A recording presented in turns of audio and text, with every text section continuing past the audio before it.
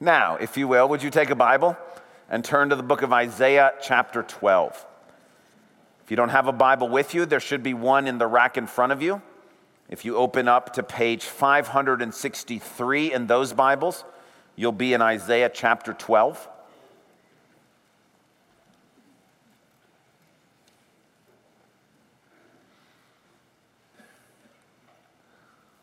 Isaiah chapter 12 is a short little chapter. It's beautiful. It's a song of praise. But in Isaiah 12 is really one of the most powerful and important verses in the Old Testament. And so we have the opportunity today in this short chapter to hear this verse and to focus on it and think about it. So I'm going to read the whole chapter beginning in verse 1. Isaiah 12, page 563. It begins, "In that day you will say, I will praise you, Lord. Although you were angry with me, your anger has turned away, and you have comforted me. Surely God is my salvation. I will trust and not be afraid. The Lord himself is my strength and my defense. He has become my salvation. With joy you will draw water from the wells of salvation. In that day you will say, give praise to the Lord, proclaim his name, make known among the nations what he has done, and proclaim that his name is exalted. Sing to the Lord, for he has done glorious things. Let this be known to all the world. Shout aloud and sing for joy, people of Zion, for great is the Holy One of Israel among you." Now, I told you this passage in Isaiah contains one of the most important and powerful verses in the Old Testament. It's in verse 2, and that's where we're going to spend our time looking at and thinking about this verse. Surely God is my salvation. I will trust and not be afraid. The Lord himself is my strength and my defense. He has become my salvation. As we begin, I want you to notice, do you see that word defense in verse 2? Do you see how there is a superscripted B right next to it? If you look down in sort of the footnotes, it will say, or song, which means that word could be translated defense. It could also be translated song.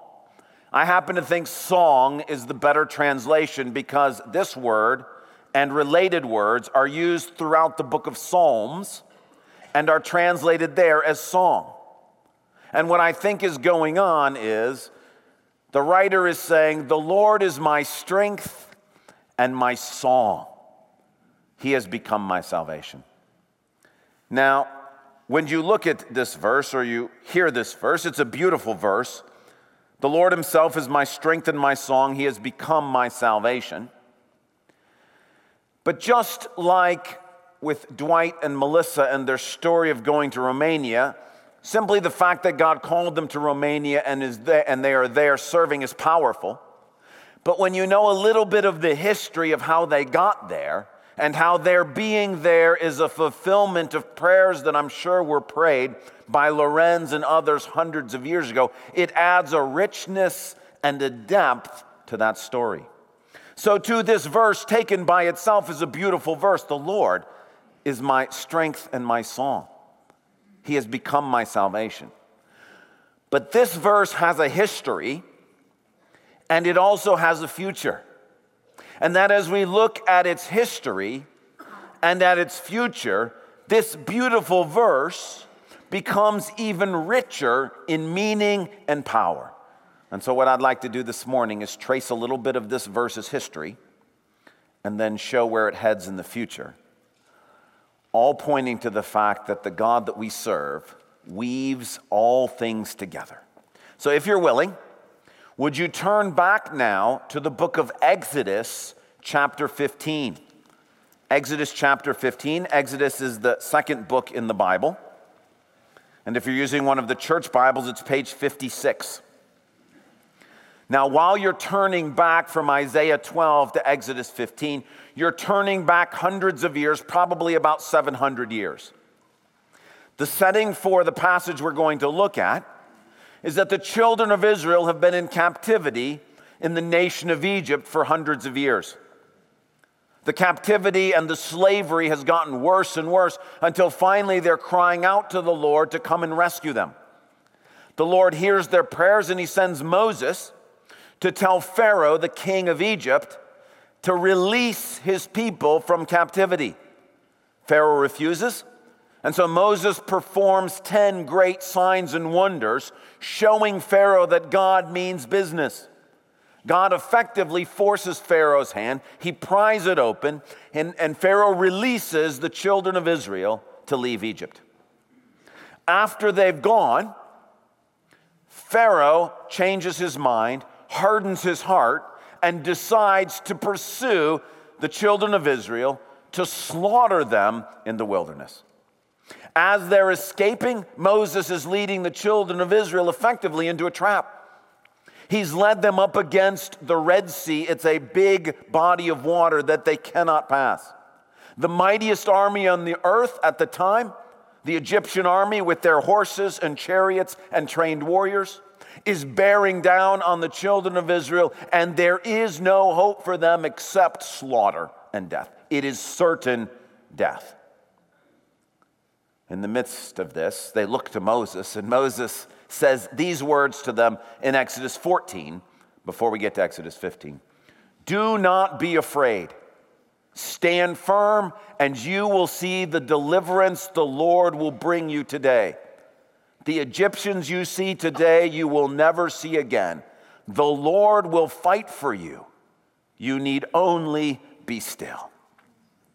And indeed, that is what God does. He opens up the Red Sea, and the children of Israel pass through on dry ground. When the chariots of Egypt try to follow, the Lord closes the Red Sea upon them, and they are all wiped out. Exodus 15, which is called the Song of Moses, which is one of the songs we sang this morning, is what they wrote in response to this incredible deliverance, salvation, and rescue. Look at it with me, Exodus 15. Then Moses and the Israelites sang this song to the Lord. I will sing to the Lord, for he is highly exalted. Both horse and driver he has hurled into the sea. Now look at this next verse. Does this sound familiar? The Lord is my strength and my song. He has become my salvation. He is my God, and I will praise him. My father's God, and I will exalt him. The Lord is a warrior. The Lord is his name. Pharaoh's chariots and his army he has hurled into the sea. The best of Pharaoh's officers are drowned in the Red Sea. The deep waters have covered them. They sank to the depths like a stone. Your right hand, Lord, was majestic in power. Your right hand, Lord, shattered the enemy. Did you hear our verse from Isaiah chapter 12? The Lord is my strength and my song. He has become my salvation. The first time those words were uttered, they were sung in a song of praise to God, who showed up and did what no one thought was possible. He did a miraculous rescue, and all the children of Israel can do is stand up and sing, the Lord is our strength and our song. He has become our salvation. They went from death to life because God was with them. He said, don't be afraid. You don't have to do anything. I will fight for you. Just be still. And when he rescued them, they declared, the Lord is my strength and my song. He has become my salvation. Turn over now, if you will, to Psalm 118. Psalm 118, sort of in the middle of the Bible, page 495 in the church Bibles. We're now turning forward hundreds of years, not quite to the point of Isaiah, to Psalm 118. We don't know exactly who wrote the psalm, and we don't know exactly the situation into which it was written, but you can tell from reading the psalm that it's probably a king of Israel, somebody who's in a leadership position who's in real trouble. We're going to read the first half of the psalm. Listen to Psalm 118. Give thanks to the Lord, for he is good. His love endures forever. Let Israel say, his love endures forever. Let the house of Aaron say, his love endures forever. Let those who fear the Lord say, his love endures forever. How long does his love endure? Forever. When hard pressed, I cried to the Lord. He brought me into a spacious place. The Lord is with me. I will not be afraid. What can mere mortals do to me? The Lord is with me. He is my helper. I look in triumph on my enemies. It is better to take refuge in the Lord than to trust in humans. It is better to take refuge in the Lord than to trust in princes. All the nations surrounded me, but in the name of the Lord I cut them down. They surrounded me on every side, but in the name of the Lord I cut them down. They swarmed around me like bees, but they were consumed as quickly as burning thorns. In the name of the Lord I cut them down. I was pushed back and about to fall, but the Lord helped me. And then look at verse 14. The Lord is my strength and my song. He has become my salvation. We may not know the exact situation, but do you not feel the words of Psalm 118? Have you not been in a situation where you were hard pressed, where it felt like you were going to fall, where you were pushed back against the edge, when there were enemies around you or there were difficulties, whatever it may be, and you cried out to God and God came and helped? The response to that?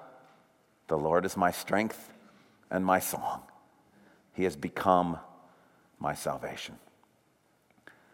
That's the history of this verse. It's a verse about a saving, powerful, loving God who says, don't be afraid, I'm with you. Don't be afraid, I will help you. Well, with that in mind, turn back to Isaiah 12.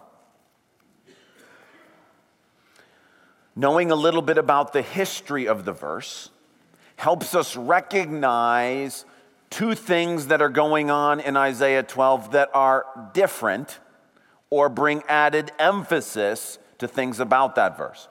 In Exodus 15, it's a verse that is said when God rescues the nation of Israel from certain death. In Psalm 118, it is on the lips of a righteous person who was pushed back and ready to fall, and God showed up and rescued them.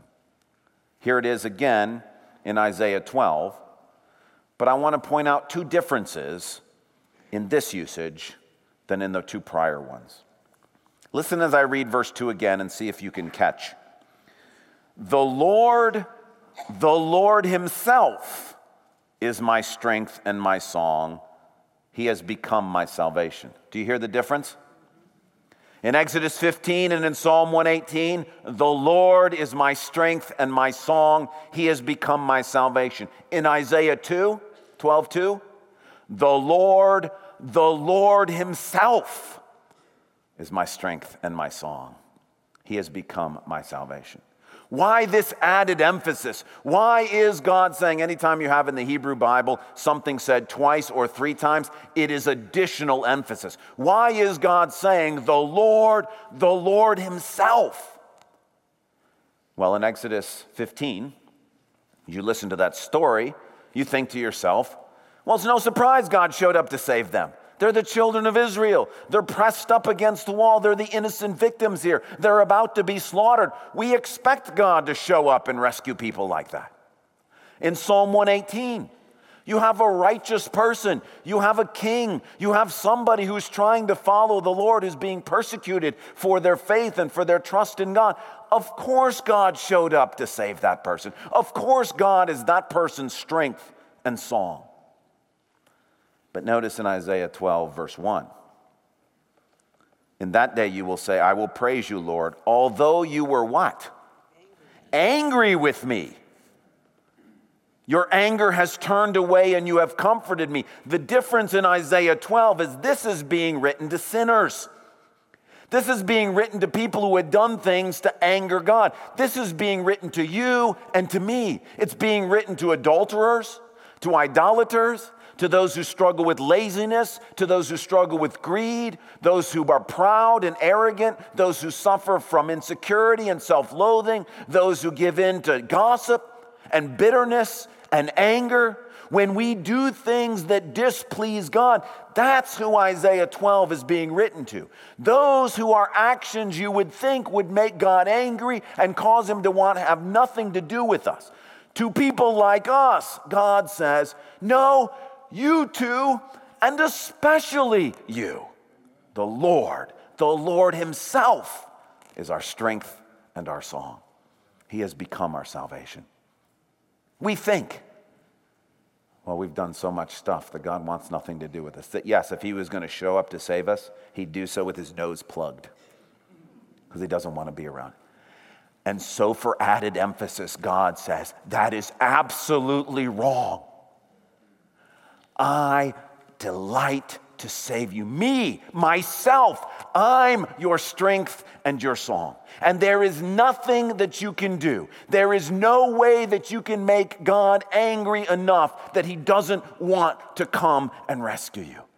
And the reason why there is this added emphasis is because we might think, unless you're the nation of Israel, the innocent victims being slaughtered, unless you're the righteous king being persecuted, that God doesn't want to have anything to do with you. And God says nothing could be further from the truth. The Lord himself is my strength and my song. He has become my salvation. And God wants every single one of us here who think we've angered him, who think he wants nothing to do with us, to hear in the most emphatic terms possible. This is our verse. The Lord is my strength and my song. He has become my salvation. And although he was angry with my selfishness, with my greed, with my abandonment, with my neglect, he has become my song, my strength and my song, and my salvation. The second thing that's noteworthy about Isaiah, which once you see how it was used in the past comes to mind, is how verse 2 emphasizes the he has become my salvation part. Look at how it's introduced. Surely God is my salvation. Now this is important because if you read Exodus 15 and you read Psalm 118, what it sounds like is going on is God did some stuff to rescue the Israelites, and God did some stuff to help the person in Psalm 118. That's true, but that's not really what Isaiah is getting at. He does not say, surely God is the one who saves me. Surely God is my salvation, God himself. The focus is not on the stuff that gets done. The focus is on the fact that God himself is our salvation. I like to tell people I'm a fixer. It means I like to fix stuff. My wife Lisa is a planner. She likes to plan stuff. You may be a helper, which means you like to help people. I'm also a talker, which means I like to talk. God is a saver. It means at the core and the essence of who he is, he loves to save people. God himself is our salvation. That's at the core of who he is. Every situation God goes into, the situations I go in, I want to fix or I want to talk. The situations God goes into, he wants to save. He loves to rescue. That's who he is. And what Isaiah is getting at, don't miss the fact that when I say the Lord is my strength and my song, he has become my salvation. He himself is our salvation. It's not just that he sends angels to come help us. It's not just that he says the word and gives us what we need. He is our salvation. Which, please don't miss this. This is what this means. Whatever you and I need to be saved from, he will save us from. Do you need to be saved from loneliness? Do you need to be saved from persecution? Do you need to be saved from financial ruin? Do you need to be saved from a difficult marriage? Do you need to be saved from abandonment by parents? Do you need to be saved from difficulty at school? Do you need to be rescued from friends who have abandoned you? Do you need to be saved from a health situation? Do you need to be saved from doubt? Do you need to be saved from addiction? Do you need to be saved from sin? God is our salvation. It's not just that he saves, he is our salvation. Anything and everything you and I need to be saved from, he is our Savior. The Lord is my strength and my song. He has become my salvation. Not just he saved me. He himself is my salvation. He is with me. Everything I go through, he's ready to save. Anything you need him to save you from, he is your salvation. Now, this verse not only has a past, it also has a future. After Isaiah 12 was written, it became an integral part of a Jewish festival called the Feast of Tabernacles. The Feast of Tabernacles was a harvest festival. It takes place in September. And every year, for 7 days, Jews from all over the country would come to Jerusalem. And there they would have a harvest festival celebration, meaning they would enjoy the fact that harvest is done. The hard work for the year has been finished. The harvest is brought in. There's plenty of food. They would eat and they would celebrate. They would also thank God and pray that next year there would also be a harvest. And so as part of the Feast of Tabernacles, every morning, there was something called the water ceremony. And the Jewish priests would lead the people who were there in procession down from the temple, down to the pool of Siloam. And there they would take a pitcher and fill it with water from the pool of Siloam. And they would march back up to the temple with a pitcher of water and one of wine as well. And they would pour these out at the temple as an offering to God, both a thank offering for what God had done and a prayer asking God, please keep providing. They recognized that without water and without light, there was no food, and without food, there's no life. And so every year they thanked God for the prior year's provisions. And then also we're saying, Lord, we trust you that next year there will be more. Every day for 7 days, while they carried that water, they would sing aloud Isaiah 12, verse 3. With joy you will draw water from the wells of salvation. Every day, Isaiah 12, 3, singing with joy you will draw water from the wells of salvation. Every day they would sing that. Now, when they sang it, they didn't sing it in English. They sang it in Hebrew. I'm not going to tell you the whole verse in Hebrew. I probably couldn't. But I will tell you one of the words. With joy you will draw water from the wells of Yeshua. Yeshua is the Hebrew word for salvation. And so every year, year after year, for hundreds of years, during the Feast of Tabernacles, during the water ceremony, every morning they would get up, and as they're marching to the temple with the pitcher of water, saying Isaiah 12, 2 and 3, surely God is my Yeshua. I will trust and not be afraid. The Lord himself is my strength and my defense. He has become my Yeshua. With joy you will draw water from the wells of Yeshua. And they said this for hundreds of years until one year, in the midst of the Feast of Tabernacles, in the temple courts, as the water's being poured out, the Gospel of John records an eyewitness account of what happened in John chapter 7. On the last and greatest day of the festival, that's the Festival of Tabernacles, the Feast of Tabernacles, Yeshua, now we know him better by his Hellenized form, Jesus is just the Greek pronunciation of the Hebrew name Yeshua. Yeshua stood and said in a loud voice, let anyone who is thirsty come to me and drink. Whoever believes in me, as Scripture has said, rivers of living water will flow from within him. It's a quote from Isaiah 12, verse 3. It's a recollection and a reminder, the Lord is my strength and my song. He has become my Yeshua. Isaiah 12, another passage, is the reason why Jesus is named Jesus. It's because God says he will save you. He will save people. That's what Jesus means. Yahweh saves. God saves. Yeshua.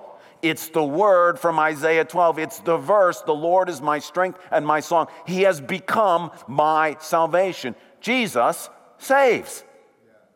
And the reason he's named Jesus is because at the core of God's being, he's a savior. He is one who comes to save. And instead of sending rules, or instead of sending angels, or instead of sending miracles, God himself has come. That's why he's named Jesus. Isaiah 12, 2 and 3 also tells us why Jesus says, "Let anyone who is thirsty come to me." If it was just Exodus 15 and Psalm 118, then Jesus would say, "Let anyone who is righteous and thirsty come to me." But Isaiah 12 says, "Let anyone who's thirsty for any reason." Just a couple of chapters earlier in the Gospel of John, Jesus says to a woman who has soul thirst because of sexual immorality, because of horrendous marriage experiences, and because of social rejection by the people around, he says, "I will give you to drink of living water. With joy, you will draw water from the wells of salvation. Let anyone who is thirsty," Jesus is saying, it doesn't matter what you've done. It doesn't matter if you're thirsty because of your own sins or because what others have done to you. It doesn't matter if you have made God angry through your neglect, through your abandonment, through your sin, through your addictions, through the ways you've messed up your life. It doesn't matter if you've been a good parent or a bad parent, a good child or a bad child. It doesn't matter where you are or what you've done. If you want to be saved, God will save you in whatever way you need to be saved. Let anyone who is thirsty for any reason come and drink from the water of life that is Jesus. Isaiah 12 is also the reason why we speak today about Jesus being our personal Savior. It means that we're saved by a person, not by a set of rules, not by a religion, not by some kind things God does. God himself is our salvation. And the great thing about Jesus coming is we are one with him and he is one with us, which means that for all of eternity, our Savior is with us to save us not just from our past, not just from our present, but everything we will need to be saved from whenever it comes. Tomorrow, when you go to school or you go to work, whatever you need to be saved from, your Savior is with you. The one who will save you from whatever comes next week or next month or next year, whatever happens with your children when they grow up, whatever happens to you when you grow older, whatever happens to you in school, whatever happens to you at work, whatever happens, whenever it happens, your personal Savior is with you to save you. If you find yourself in the middle of a hospital and a health crisis, having no idea how that happened, and you feel all by yourself, realize your personal Savior is with you. If you find yourself in the midst of a family crisis and you think, how in the world did this happen? Your personal Savior is with you.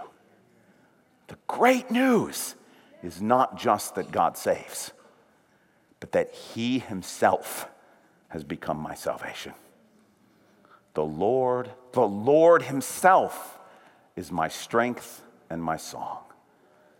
He has become my salvation and will be my salvation forever and ever and ever. Thank you so much for joining us for this podcast from Calvary Church. We hope this message has brought the light and hope of God's presence into your life, refreshing your soul for the journey the Lord has you on.